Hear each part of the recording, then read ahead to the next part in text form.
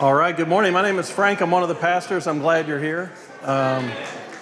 Hey, yeah, I missed my cue. I was late for my own sermon. That's not happened before. So anyway, that's how it works sometimes. I'm glad you're here. My name is Frank. As I said, I'm one of the pastors, and we're just really glad you're here because you could have been any number of places this morning. And God has arranged for all of us to be here. And I think sometimes we take that for granted. You know, we think that we made decisions that got us here. We think that we decided to do that. What actually happens is God rearranges your world, and every decision you've ever made in your life has brought you to this moment for this time, and God's been orchestrating that. And you know, I walked into a church once, honestly, just to laugh at Christians who were so weak that they needed a crutch. And an hour later, I'm at the altar crying like a baby, surrendering to a God who's very real. And so I don't know what brings people here, but I know who brings them here. And so God has something for all of us today. We've been in this series, and I've been talking about how inspired I am by the way the early Christians prayed in the book of Acts. They had a desperation. They had a need. They understood the mission was bigger than they were. They knew that they couldn't accomplish anything of significance for God unless God was actually directing and driving and empowering them. And so when they prayed, they were desperate. And we talked about how they prayed with anticipation. Their eyes were open. They fully expected when they finished praying that God would do something in response to that. Last week we talked about praying with your stomachs empty, how fasting connects you to the heart of God. Now, last week, I asked the question towards the end that I think God is asking all of us. Do you really want more of me? Do you really want more of me? Because we're going to talk today about the price of the answer to that question.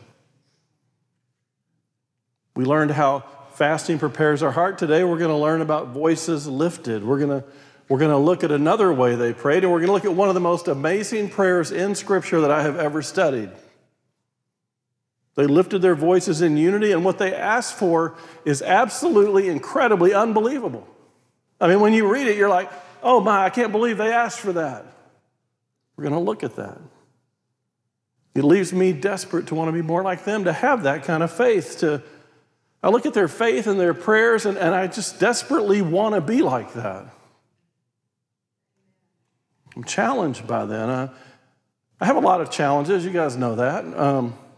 One of the things I'm challenged by, and if any of you guys have ever watched, I am horrible at anything 3D. Anybody out there like me? I just cannot picture. You show me a 3D picture, you ask me to put something together, and I just sit there and look at it, and it makes no sense for me. I look at diagrams, and they're drawn in 3D, and those box photos that you saw where they look two ways, and it always really messes me up. Do you know what 3D designers call their drawings? A frustrum. I think that is the best word ever, because I look at those diagrams, and it's a frustrum. 7th grade drafting class. My brother is an architect. He's 4 years older than me, so when he went through drafting, he was like incredible, so I get to drafting and not so incredible. I did really well until things started appearing in 3 dimensions. And then they'd start rotating them and inverting them, and I got so confused that what I thought was up was down, what I thought was down was up, much like when I get my vertigo stuff. I remember my drafting teacher trying to help me, but I just couldn't see what he wanted to show me. No matter how many times, no matter how much time he spent, I just couldn't get the 3D image. When I was in medical school, plastic surgery was completely, totally out of the question. If you can't put it back together, don't take it apart, right? To this day, I can't assemble anything that comes with 3D instructions. Tammy has tried to help me, but she can't, so instead she usually just puts things together for me. And then I discovered that the guy who designed the whole thing wants me to do something totally different than the thing that I wanted to do. I'll put something together halfway and have to undo it 4 times till I finally picture how it's rotated. We're going to look at a story in Acts chapter 4. The first Christ followers get to a point where they realize they don't know what's going on. What they thought God wanted, God didn't want. What they thought they were seeing was not what they were seeing. They discovered that God, who was sovereign, who designed everything, wanted them to do something completely differently than what they'd been doing. What they had seen, what they thought God wanted, was not what God wanted. How do you pray when you have no idea what to pray for? How do you pray when every prayer you've prayed seems to be wrong? We're going to look at their amazing prayer in that moment, but first, I need to give you a little more context to understand where they were. Now, the disciples were all Jewish. Makes sense? They were first and foremost Jewish, just like Jesus. They grew up in the synagogue. They learned all the scriptures. They followed all the feasts. They attended the Jewish celebrations. They observed the laws and the feasts. However, the first century Christians added to that background their belief that Jesus was the Messiah. So there were two groups of Christians and Jews in the first century. There were Jewish people who had discounted what Jesus had done, and then there were people who considered themselves Jewish, but basically just claimed to know the Messiah. Now, early in this movement, the synagogues had both groups of people because they were all Jewish. The Jewish people, they just went to the synagogue. Some believed Jesus was the Messiah, some are still looking for the Messiah. At first, they seemed to be able to get along, but over time, the Jewish leaders got a little tired of it, and things started to change. They were constantly telling these new believers to chill on the Jesus stuff. Stop talking about him so much. You're stirring everybody up. Add to this story that they're an occupied nation. They're living under Roman control and authority. The Romans embraced all kinds of religions. They would let you worship almost anything, anywhere, anytime, as long as it wasn't new. You see, the Romans embraced other religions, but what they didn't allow was anybody to bring a new religion in. They just didn't want to deal with uprising and problems, and new religions tended to bring that in. Early on, and in the story that we study today, the tensions building in the temple between the Jewish people and the new Christ followers continued to escalate because Christians just could not keep quiet about Jesus. They just couldn't stop talking. Eventually, we'll see the first Christians become shunned by the Jewish people, no longer allowed to share in the feast, no longer able to buy, sell, trade, or work in the Jewish communities. These first century believers could not work, worship, or find food. They were outcasts. In fact, Paul eventually has to go around on his mission trip collecting money for the Jews in Jerusalem, for the believers in Jerusalem, because they couldn't find work. They couldn't get a job. They weren't allowed in the synagogue. They had no social prominence. Within a few years, the Romans began to notice, with a lot of help from the Jewish people, that this is a new religion. It's a growing movement. It's not Judaism. It's something new. They begin to call it the way. Wasn't the Jewish religion of our occupied land. It's a new religion and had absolutely no status under Roman law. So it has to be stopped, and the followers of such religion had to be persecuted both by the Romans and by the Jews. These early Christ followers were seriously struggling. And we've got to know that when we read the book of Acts. Rejected by their families, their culture, their communities. They couldn't operate their businesses in Jerusalem. Shunned by the synagogues and religious leaders. Hunted down by the Pharisees like Saul. They drew close together. They began to share everything because they had to. They were trying to survive. They gathered together every day for prayer because they knew only God could solve their problem. They shared their belongings. They began to meet the needs of others. They sold their properties because they couldn't hold property anyway. They shared it with other people. They shared their money. They got together every day to share meals to make sure that everybody got something to eat. They were desperate for God. They needed him to survive, and they knew it. Many of the Jewish people left that persecution and went up into the world to tell other people about Jesus. God always uses persecution to advance the gospel. But we get this idea that the first century Christians were just full of Jesus love. And they were, but there were serious consequences to the decision they made. They didn't always know who to trust. So they developed the ichthus. You see it on all the cars. The Christian Racing Club you see out on the streets. Have you seen that? Have you ever seen a car with a Christian symbol on it that isn't going over the speed? I'm just saying. Just paying attention. But in any event, they had to find a way to communicate. They used the fish symbol because it was common in the first century. The fish, unlike the cross, didn't draw attention. It was able to distinguish friends from enemies. If two men met on the street, one would draw half a fish in the ground with a stick. If the other completed the drawing, they knew they were believers. That's where it came from. They drew two sticks. Fortunately, it's a 2D diagram. Even I could get that one. They were desperate for the presence and power of God to complete their mission, a mission they knew they probably would not survive. Every day, God's adding to their numbers. Every day, some are taken from their numbers. Many to jail, many to be flogged and beaten. Some to be martyred. They were living in a time when their faith in Jesus separated them from the culture. They didn't care. Religiously, economically, socially, politically, and legally, they developed desperation and dependence on God for everything. They were being persecuted, and they needed God, and they knew it. So they prayed constantly. But it seemed like their prayers didn't work.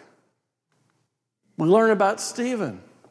He was full of grace and power. He did great things. Thank you, God. Protect Stephen. They prayed, and Stephen's martyred.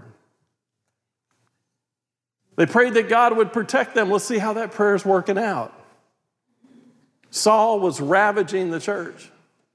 And entering house after house, he dragged off men and women and committed them to prison. God, protect the church. What's happening? Saul is having free reign. God, where are you? They prayed for protection, and he's ravaging the church. They prayed for James, the brother of John. He was one of Jesus's. He's a leader of the Jerusalem church. They needed James. They prayed for James. God, help James. Herod arrests him and kills him with a sword. God, what are you doing? They prayed for Peter, my favorite, walk on water, Peter the rock. He was one of their leaders. Herod, who killed John the Baptist, killed Jesus, and just killed James, has now put Peter in prison. And most likely planned to kill him too. So let's review their prayer journal. We prayed for Stephen, he's dead. We prayed for protection, many in our church family being dragged off to prison. We prayed for James, the leader of our church, he's now dead. We prayed for Peter, he's on death row. I don't know if I'd have kept praying. Let me see if I can bring this home. Suppose our culture and nation turned against us. Imagine such a world. Our faith is now outlawed. Being together puts us at risk. People are searching for us to try to imprison us. Every time we gather together, we learn about each other. Where's Howard and Lori? They're in prison. Bill and Lisa, missing. We think they're in prison. They could be dead. We don't know. Dave and Steve, they're on trial for distributing underground pamphlets and holding Bibles. Tammy, they seized her praying in the cafe. Natalie, she was singing to herself and they heard the words and they had her arrested. Frank, the leader of the church, they killed him last night. Pastor Ed, they put him in prison. That's what they're dealing with. These are real people. Historical moments, not some fanciful story. When you read the book of Acts, these are a persecuted people who are being threatened every day. None of us can hold jobs without being discovered. Imagine our resources are running out. We're sharing everything because we may not even need it tomorrow. We don't know if we'll be here. We don't know who to trust, so we whisper to new people. We're a bunch of messed up people. And we wait for their response, being changed by the truth of God's word. Oh, you're a friend. We no longer meet in church. We meet in underground small groups. Our building long ago was seized. Suppose if every week some people couldn't get to church, their small group, because they were being killed or arrested. It's hard to imagine. And yet, I just described the church of the first century. And many churches in the world today. Not necessarily the ones in North America. North American churches will stop meeting for almost any reason. So let me ask you a question. If those things were happening to us each week, would you be here? Really? Are you sure? What if the risk was 100 times that of COVID? Would you be here? Let's say that you knew if you went to church today, there'd be a 10% chance you never come home. Would you still be here worshiping God? Because they were. You see, we tend to glamorize the first century church. I hear pastors in churches all the time, we need to be more like the first century church. And that's usually when they lead into the tithing sermon about how we're all to contribute freely to everybody. We need to be more like the first century church. I always think, be careful what you ask for. Are you sure you want more of Jesus? Are you really sure? You see, we tend to focus on the miracles and the gift of the Spirit and the spreading of the gospel, but there are two words that characterize God's people throughout history. Remnant, a group of people who are totally sold out to Him, those whose hearts are truly His, and persecution. Those two things go together. Let me frame this a bit. There are 2 billion Christians worldwide. In the U.S., 79%, 247 million people identify themselves as Christian. 80%. Worldwide each year, 160,000 of our brothers and sisters are martyred for Jesus every year. 160,000. 438 a day. 6 of them since I started this sermon. 1 every 4 minutes. 26 million Christians martyred in the last century. 200 million of our brothers and sisters in Christ in 60 nations face persecution every day. 60% are children. Literally hundreds of thousands of people today are being killed, brutalized, sold as slaves, imprisoned, tortured, threatened, discriminated against, and arrested solely because they refused to denounce their belief and faith in Jesus Christ. If we have any chance of understanding the first century church, we're going to have to get past our Western, comfortable, protected view of what being a Christian really means. A Western view that is no way based in reality or on Scripture. Noted Bible teacher M.R. DeHaan said it this way: to come to Christ costs nothing, to follow Christ costs something, but to serve Christ costs everything. Jesus said it this way: whoever finds his life will lose it, whoever loses his life for my sake will find it. He continues, I've said these things to you to keep you from falling away. They will put you out of the synagogues. Indeed, the hour is coming when whoever kills you will think he's offering service to God. And they will do these things because they've not known the Father nor me. But I have said these things to you that when the hour comes, you may remember what I told them to you. I did not say these things to you from the beginning because I was with you. Jesus says, I'm living, and when the next 4 minutes comes, you be ready. Which begs the question, do you really want more of me? Because there's a price that can be paid. Whoever does not bear his own cross and come after me cannot be my disciple. For which of you desiring to build a tower does not first sit down and count the cost, whether he has enough to complete it? Jesus actually tries to talk people out of following him. He tells them, you have to know the cost. See, what we do is we just tell people, just say a prayer and you're saved. You got to know the cost. Okay, we're not here because this is some game we're playing. We're here because there's a threatening world, a satanic world that's trying to destroy the message and gospel message of Jesus Christ. And we're here because we agreed to surrender and suffer for him. That's what being a believer means. If you think you're here because you just want to be at church and look good on Monday, I'm sorry you've been fed a lie. I don't want anybody to leave not knowing what the call really is. So with this context, I want to look at our text today. Peter and John healed a lame man into the temple. Remember we talked about that about a couple months ago. The lame man gets up, he runs, and he dances, and he goes all over the Temple Mount to Solomon's portico. And in there gathers hundreds, well, let's say thousands of people, and Peter begins to preach in Solomon's portico. He tells them Jesus healed the man. He tells them to repent and turn to Jesus. The Jewish leaders are upset because they're proclaiming that Jesus was raised from the dead, and thousands are coming to agree with them. So they arrest Peter and John. Acts 4:7, and when they had set them in their midst, they inquired, by what power or by what name did you do this?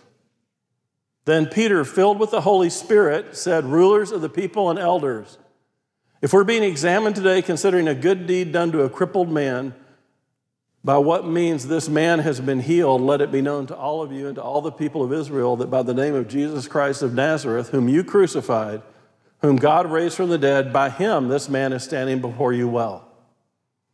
This Jesus is the stone that was rejected by you, the builders, which has become the cornerstone. And there is salvation in no one else, for there is no other name under heaven given among men by which we must be saved. Now, when they saw the boldness of Peter and John, they perceived that they were uneducated, common men, and they recognized they'd been with Jesus. You see, what they're saying is, you guys are like uneducated. But what's coming out of you is wisdom. It's wise. Where did that come from? Well, we're told in the passage they were filled with the Holy Spirit. They recognize God is doing something in you and through you that you can't do. It's not you. We know that. You've been with Jesus. They were ordinary men with an extraordinary God. Somehow the preaching and power of these two men reminded them of Jesus. That's what the Holy Spirit always does. Whenever the Holy Spirit acts or moves, he always points and reminds everyone of Jesus.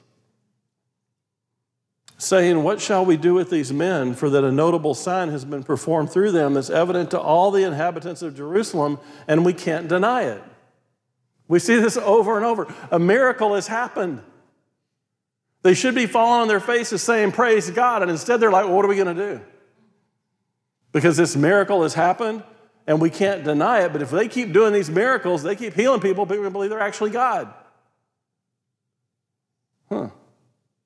In order that it may spread no further among the people, let us warn them to speak to no one else in his name. So they called them and charged them not to speak or teach in the name of Jesus. Don't teach in the name of Jesus. Keep that Jesus stuff private. You see, the name of Jesus stirs everybody up. You can teach, just leave out Jesus. You can teach about religion. Religion's okay. Teach about God. God's okay. Teach about the law. Teach about the scriptures, the prophets. Tell them about Abraham and Isaac and Jacob.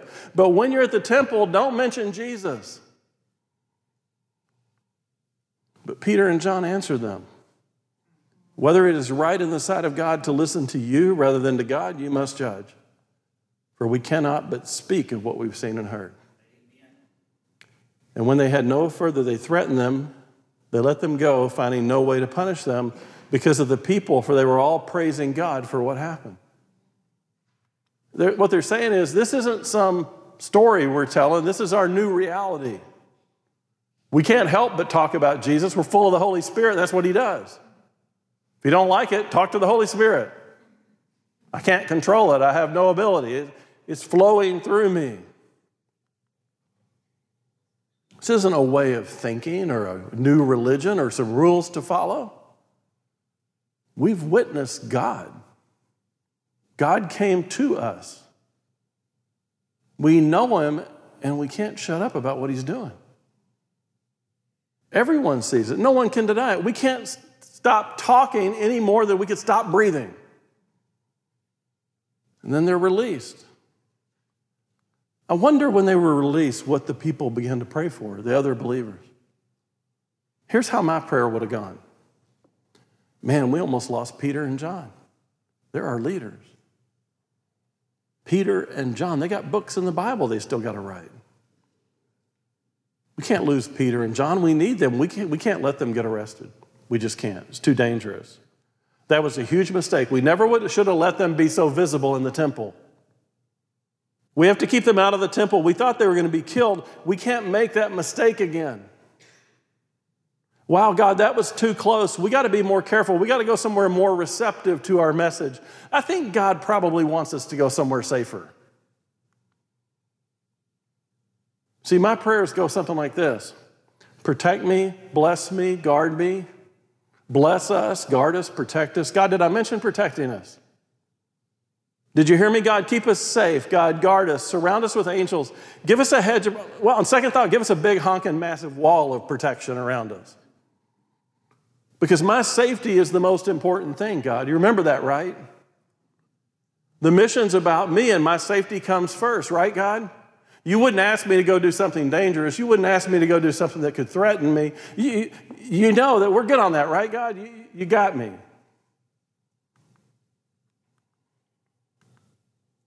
That's not how they prayed. The way they prayed is absolutely stunning. The way they prayed, it looks like a 3D diagram to me. I don't get it. They see so many things that I miss. Let me read to you their prayer. Well, when they were released, they went to their friends and reported what the chief priests and elders had said to them. And when they heard it, they lifted their voices together to God. I love that. They lifted their voices together. Each one of them an ordinary voice, ordinary people, but when they prayed together, it's like a symphony. Each one praying their part. It was a lifted voice together in prayer. In that moment, God revealed to them something they hadn't seen before. They're about to have a huge aha moment. They're going to realize something that will change their entire perspective. It would be like me looking at a 3D thing and suddenly getting it. It's going to change everything. You see, they're looking at the world as if it's all about them. But their aha moment comes when they realize what's happening here is much bigger than me. This mission is more important than little old me. Something much bigger is going on. God's involving them in something huge. This new perspective changes their prayer. Not protect me, because it's not about me. This mission is not about me. I'm beginning to see what God is doing. I'm beginning to see what He intended. Let's listen and look at this incredible prayer. I'm going to read it to you, and then we're going to go back and unpack it. It's Acts 4:24. And when they heard it, they lifted their voices together to God and said, Sovereign Lord, who made the heaven and the earth and the sea and everything in them, who through the mouth of our father David, your servant, said by the Holy Spirit, why do the Gentiles rage and the people plot in vain? The kings of the earth set themselves, and the rulers were gathered together against the Lord and against His anointed.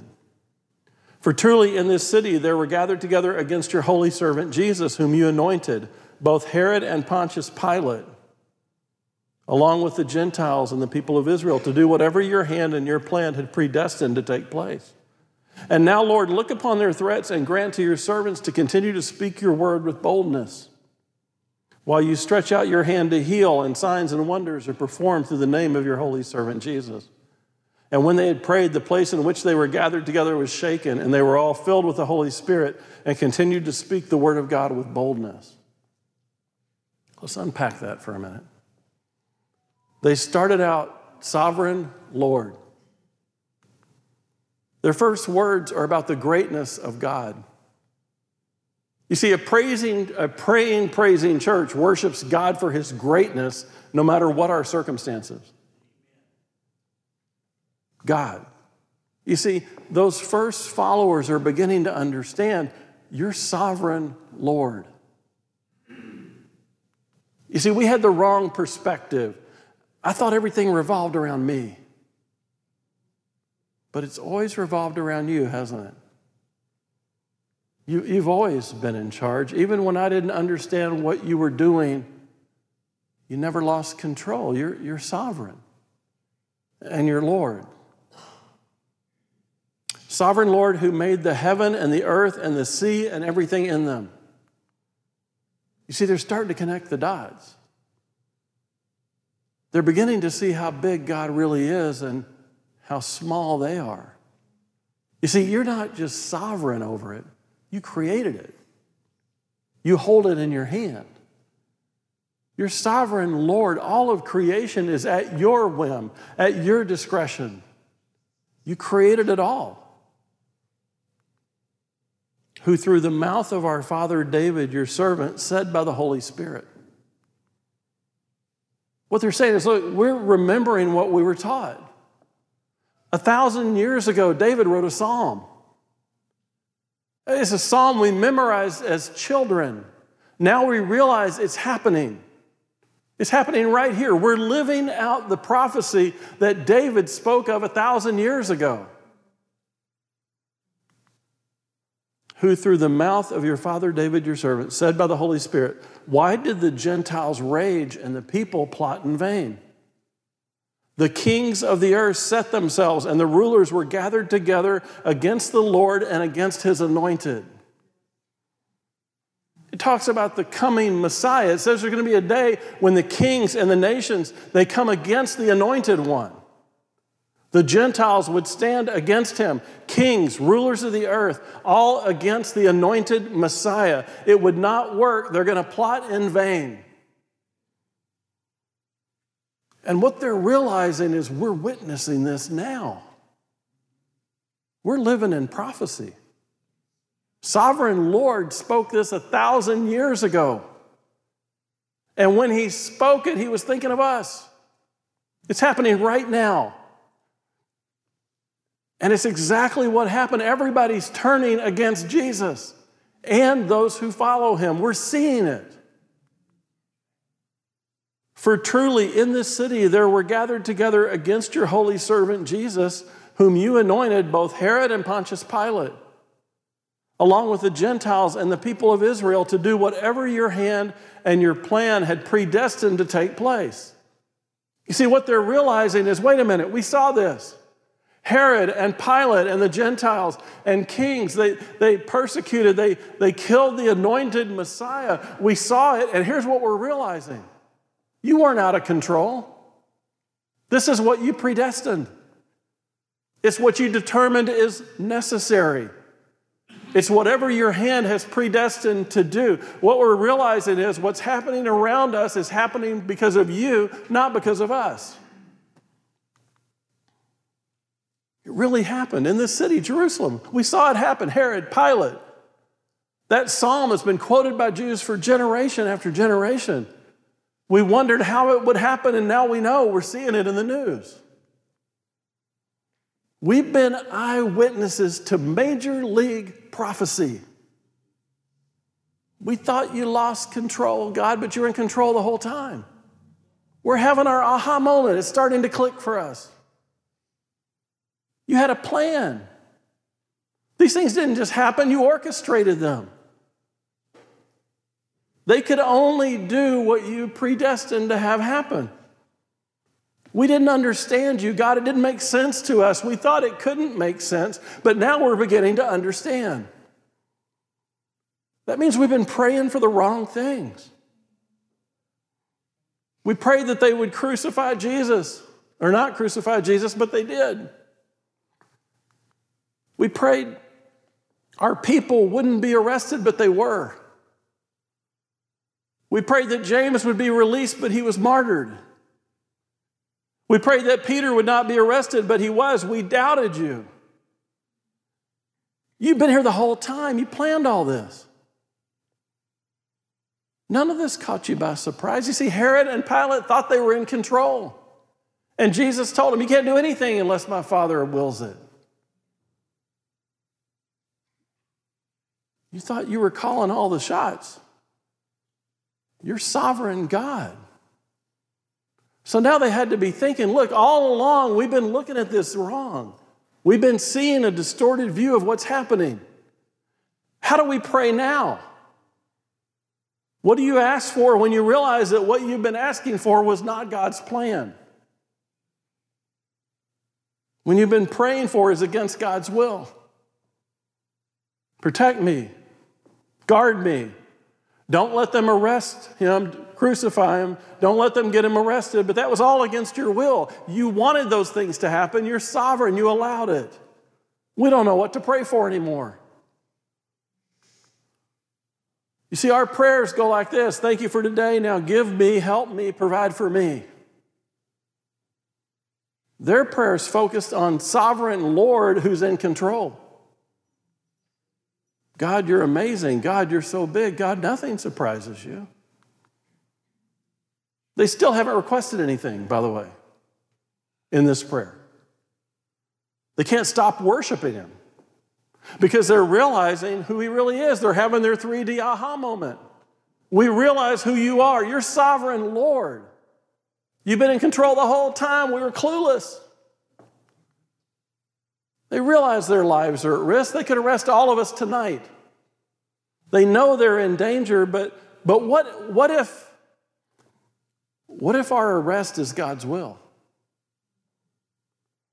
What if our persecution is his plan?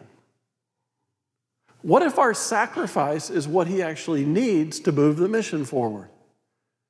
What if our lives are actually expendable to move the mission forward? What if God is to be glorified through our suffering? Just like Jesus was. Let's see what they prayed for. And now, Lord, look upon their threats. Please consider their threats. They don't pray, do away with our enemies. They don't pray, don't let us get arrested. Don't let us be persecuted. Above all, God, just make it comfortable for me. Protect me, guard me. No, they didn't pray that. That's what I pray for. Here's how they prayed. God, about those people that want to kill us, would you at least consider their threats? We don't know. Maybe it's your will that they kill us. We just want to make sure you know what's going on. You see, as long as I know you know, I'm okay. Will you just make sure you consider their threats, God? You see, we're aware of them, and we just want to make sure you are too. Would you just, whatever happens to us, would you just help us remember that it had to go through you first? Would you just consider our threats? And then they ask for it. It's so incredible, but contrary to what we ask for.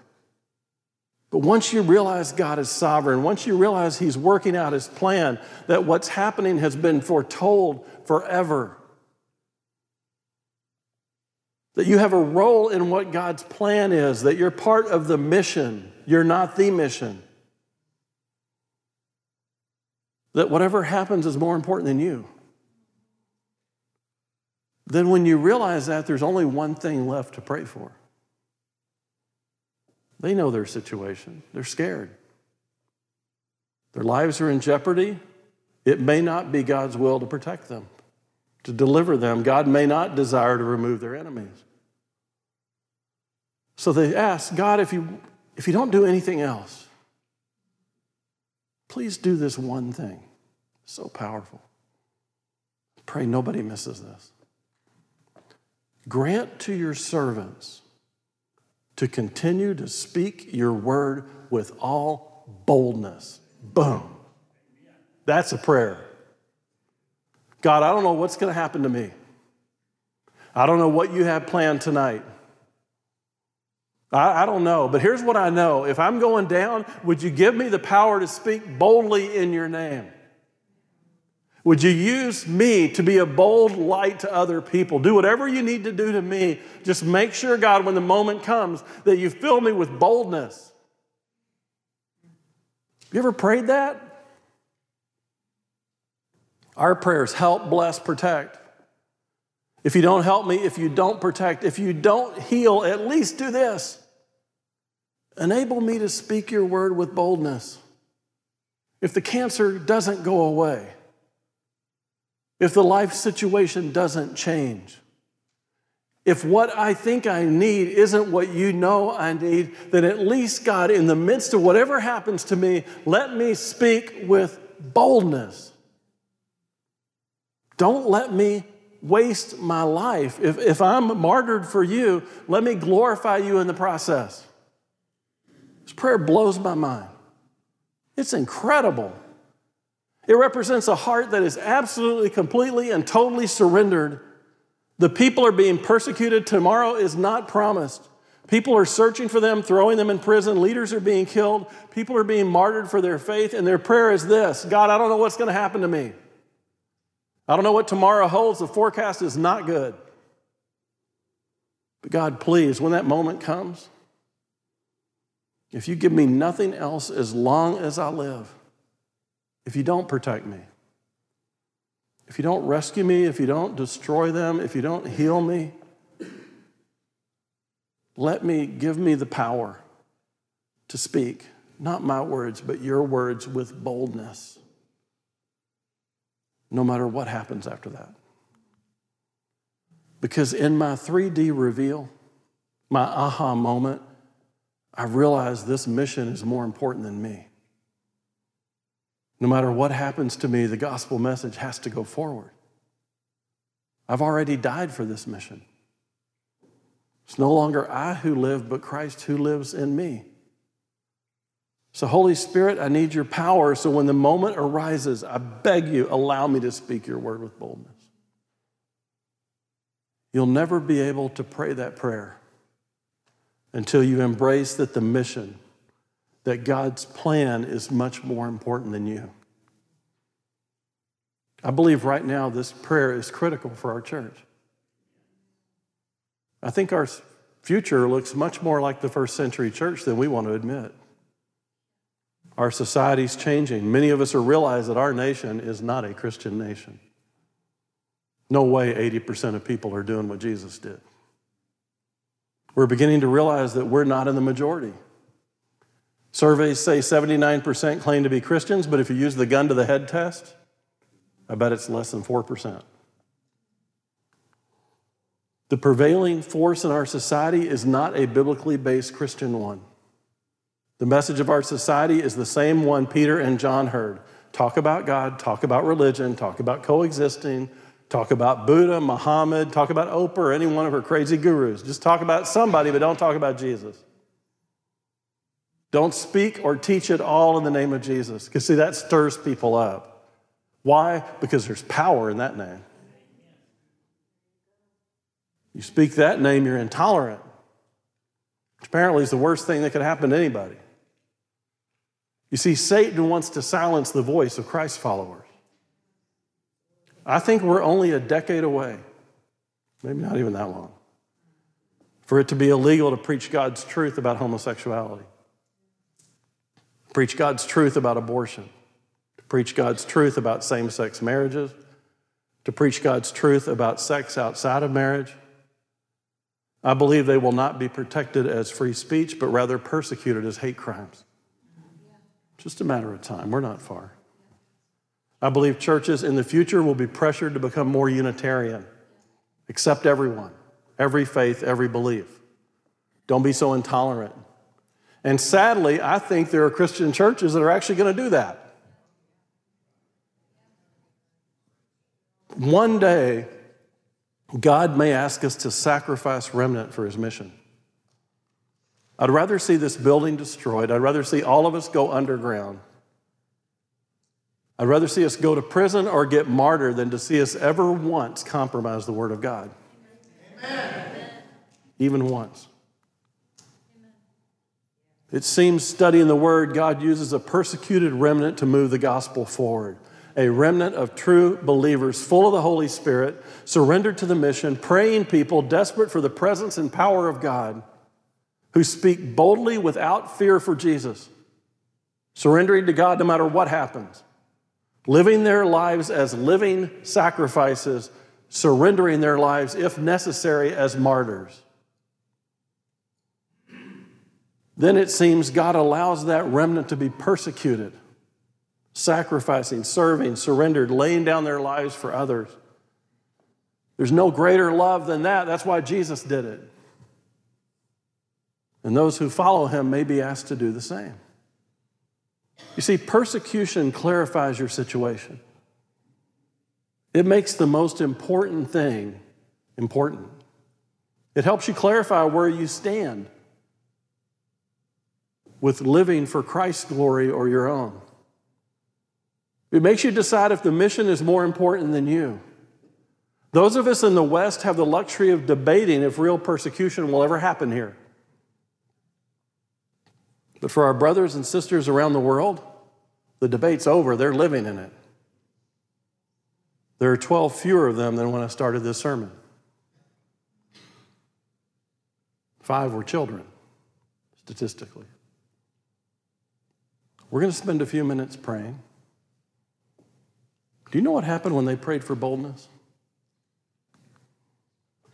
And when they prayed, the place in which they were gathered together was shaken, and they were all filled with the Holy Spirit and continued to speak the word of God with boldness. The place they were praying was shaken. They prayed an earthquake prayer.